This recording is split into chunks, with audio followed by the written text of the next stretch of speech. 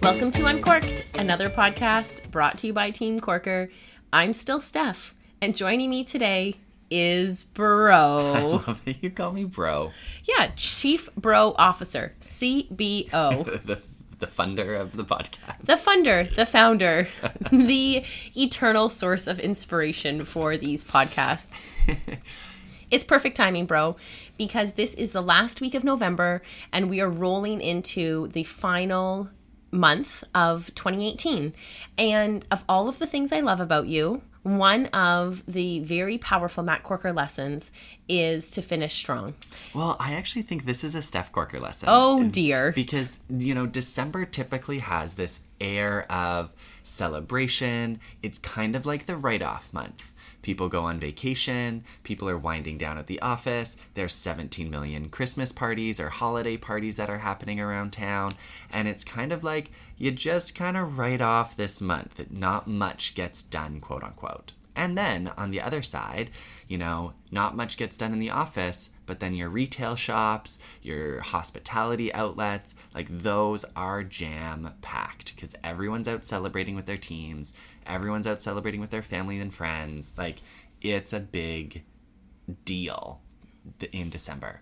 And so because it's this, celebratory air in this month, what can tend to be overlooked is the fact that you still have 31 days. 31 juicy, awesome, full of kinetic and potential energy days remaining in the year. Yeah, and so if you have a whole month, don't waste it. Amen. And I think that you've actually been, the one who really has taught me about what does it mean to finish strong, rather than, end it with a nice pretty bow singing Christmas carols around a tree. There's two stories that come top of mind when you say that. One is, I think it was in fact last Christmas, we were up at the cabin together as a family, and we received a call from a client on December 26th looking for help, and you were like, clear the decks, it's time to work.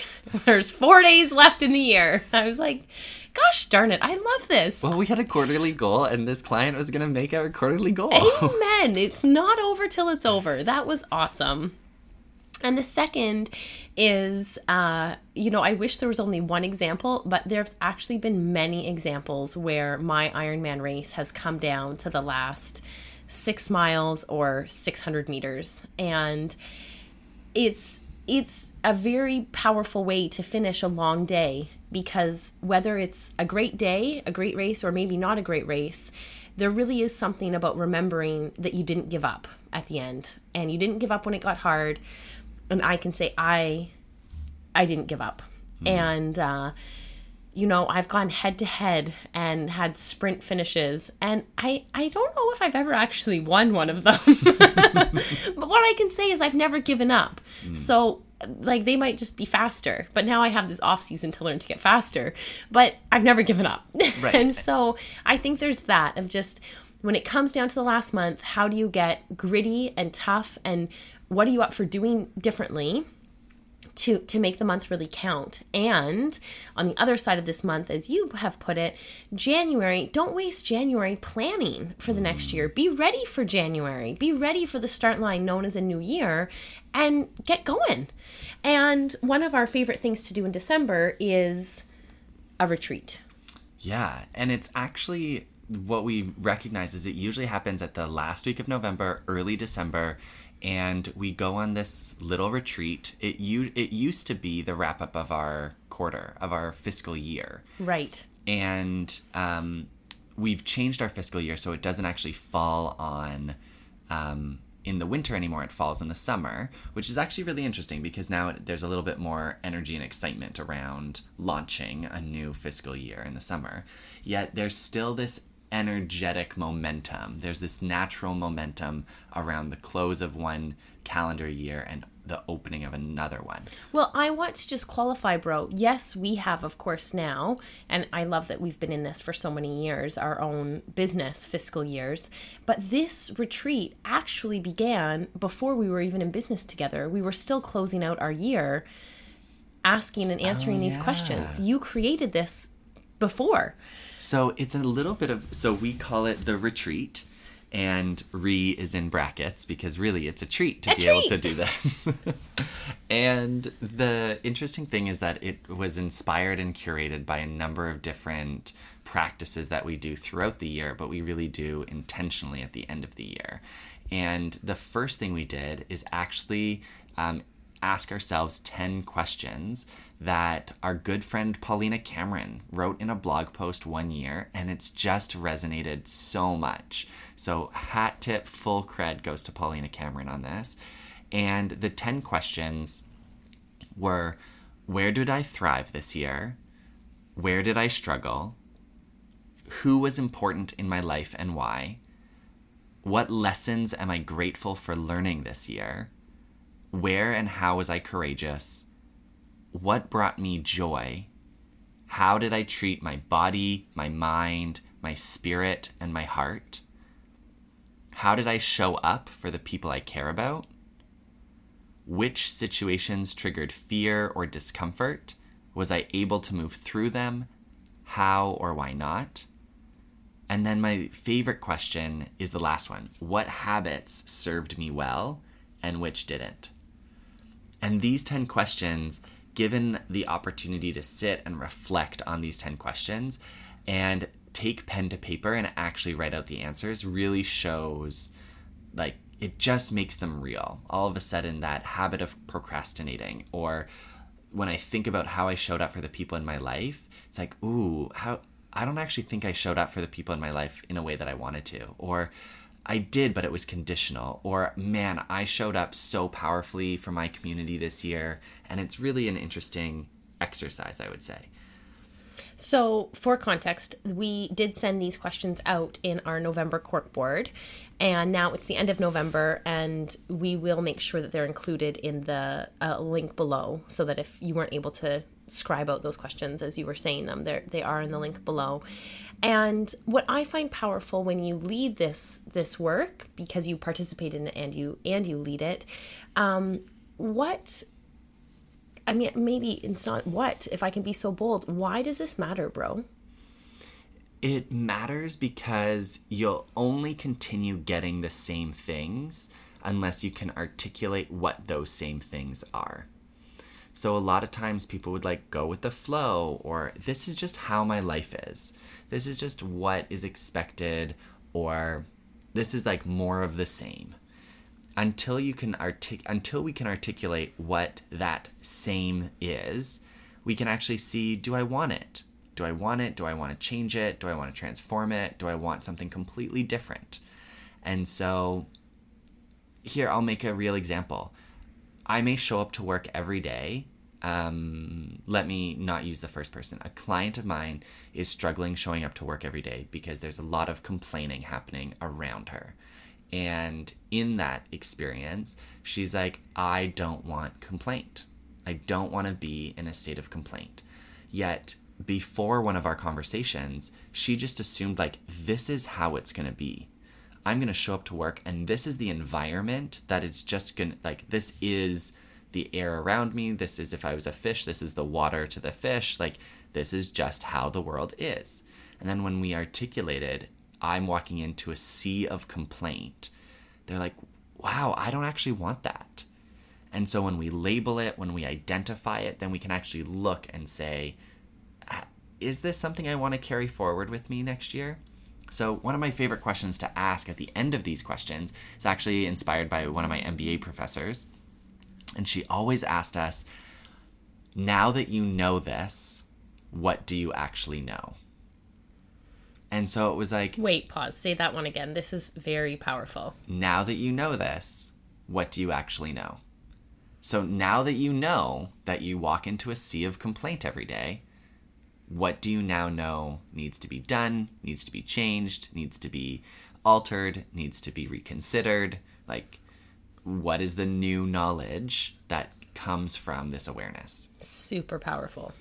And that to me is the starting point of the retreat.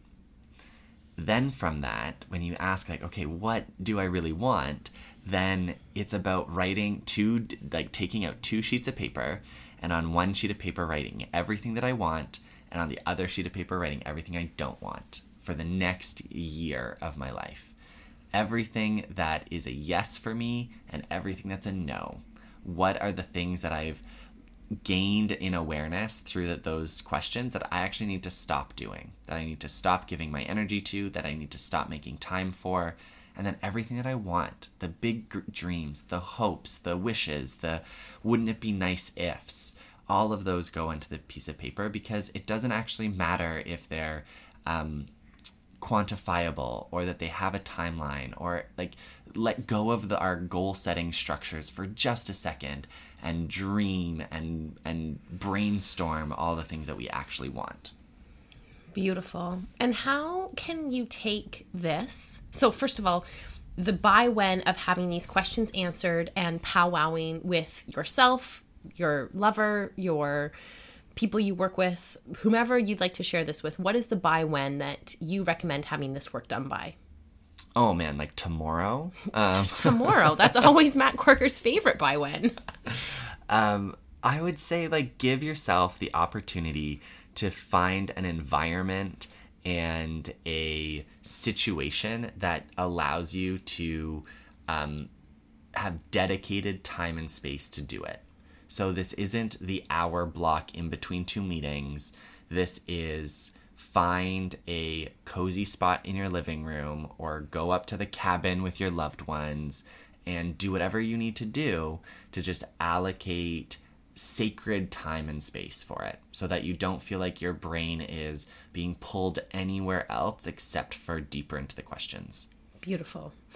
And I would articulate a solid by when would be before December 25th. Oh my gosh, like before December 10th. Before December 10th. Because then you get to like benefit from the new commitments that you've made with yourself, the new practices, and the ultimate part of the retreat is you set 5 powerful goals for yourself.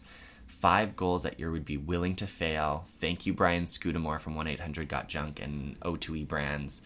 Like, he says, what are the 5 things that you would want to chase after so badly that you would actually be willing to fail at them? Gosh, I love it. It gives me goosebumps. I get so excited about that. 5 willing to fail goals. You're willing to put your ego aside. You're willing to put looking good aside. You might be scared to articulate them out loud, yet you look back on last year and say, if I'm going to be really honest with only myself, only inside of my heart, these are the things that I crave, that I desire, that I don't need to justify, that I'm unapologetic about. Mm-hmm. Frick yes. And so with these 5 willing to fail goals out of the end of it, it's like you may actually need a little bit of a runway before January 1st happens so that you can actually like clean out the fridge. Yeah. Buy the new gear that you said you needed. Have the conversation with your partner or your boss that shows your new commitment. Like, buy the journal that you'll keep by your bed. Whatever your willing to fail goal is, you need like some prep time so that when the gun goes off on January 1st and it's called the start of your 2019 Chasing Goals efforts, you actually have given yourself the time and space to do it. I love it. I love it. And this is, to me, the part of like what it means to live your life through a vision and goal. This is part of what it means to actually declare what you want and go after it. And it doesn't need to be a new house, a new job, and like something physically attainable. One of the questions that I really love to ask is, what do you want in your life? And what do you want to create with your life? So it's not just about the next personal best. It's not just about the next possession or job title. What are you doing to contribute to the world? How will the world be different because you've been in it? What do you want to create with your life? And that's a willing to fail goal too, in my opinion. Absolutely. What has a goal been for you that you were willing to fail at this past year? I had a goal of racing back-to-back Ironmans, and I went over to Europe on my own. I was so willing to fail that my agreement with my coach was 2 days before the race, I had to do a run. And if I couldn't nail the run, then I wasn't going to do the second Ironman. So it was like, in my opinion, down to the wire versus planning or thinking that it was like actually going to happen. And I totally failed. I didn't finish the second race. It came down to food poisoning. But still, it didn't happen. And what's really cool for me is, in the world of willing to fail goals, I've now completed 23 Ironmans in my world, which to some people might sound like several, and to many it's not that many at all. Yet what comes up for me in that, and even in sharing that, is it's so not about comparison anymore. I can't set an Ironman goal that compares myself to any other athlete, that compares myself even to my past, that compares myself to how it's been on that race at a different point in time. It's about what am I willing to do on that day when I step on that line, fresh canvas. And what I know is that I'm not done with chasing Ironman start lines. And what gets to shift is how I create willing to fail goals in the realm of sport and my relationship with sport for next year. And what I was thinking of when you were just mentioning, the runway, I'm using this time right now as my runway of building fitness, which I really love.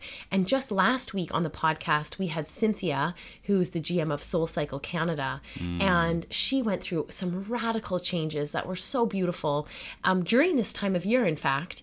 And one of my favorite takeaways from her podcast was the power in one decision on one day to go to one yoga class. And what that created for both her and her husband and her family, and how she shows up in the world, just as you mentioned. And I love that. I love examples like that. I love the Cynthia stories, and I love looking back on what Ironman has brought me and what Ironman, is still left to teach me, really teach me, if I consider it one of my favorite teachers. Yeah. So what about you? Willing to fail goals of 2018. 2018. So the willing to fail goal of 2018 is that Chad and I said that we would have eggs for a potential baby, or hopefully two. And the reality, when we set our goals last November, we were like, we don't know anyone who would put up their hand to say, please take my eggs to help start a family. And we said it, and it was so big. And right now, what's really interesting is that we're about halfway through the process with our potential egg donor, and halfway through what means like the medical process of making sure she is in a place health-wise to donate. And the interesting thing in this is that in a couple weeks, we may actually have eggs and embryos. And in a couple weeks, we actually may not. And it's not actually about, like, did I plan well? Did we do everything? Like, sometimes there's this element of chance and luck that comes into play in our lives. And that doesn't mean we're less committed to the goal. And so whether it's food poisoning or medical procedure or just happenstance, there's some things that like sidetrack our goals. And it's so, for Chad and I, it's like we've never been more committed. And riding the roller coaster of trying to start a family is real. And I think the coolest thing now is, as I say this, everything's looking positive with our egg donor. So it's very likely, I would say, that we would be able to complete this goal. And next year I look ahead and I'm like, and now we have to find a surrogate, someone who would be willing to carry our babies. And that feels like a willing to fail goal that is going to make it up onto the block for 2019. Heck yeah. So if anyone really liked being pregnant and Wants to be pregnant. and doesn't want any kids after Yeah. being pregnant, like you're done having your own and you're really keen to be a surrogate, just, give us a holla. Matt at thecorkercompany.com. Hook a brother up. Literally. All right, bro. Just like that, we get to wrap. What's Yeah. making your heart beat faster? I get really excited. In a couple of weeks, we're going to be hosting Cousins Christmas. And Aw. one of the great things about living on the West Coast is we're closer to our cousins that we've grown up with pretty sporadically throughout our lives and now more consistently. And they're like cool adults now, like 2 of them are married. It's like the families are growing, and I'm so excited to just have us all around a big table. That's so cool. As soon as I asked the question, I thought what's making my heart beat faster is the fact that as a family, we will all be back on the Big Island for Christmas this year. And, what I can say is 8 years ago, I set a goal that we celebrate Christmas as a family on a beach in Hawaii. And I always thought it would be Maui, and I love that it's Kona, and I can't wait. Steph secretly has called our holiday training camp. It's not a secret. It's a fact. And we're up at 5 o'clock, and you better be on your bike. I've already packed it. So with that, happy retreat, and set some really big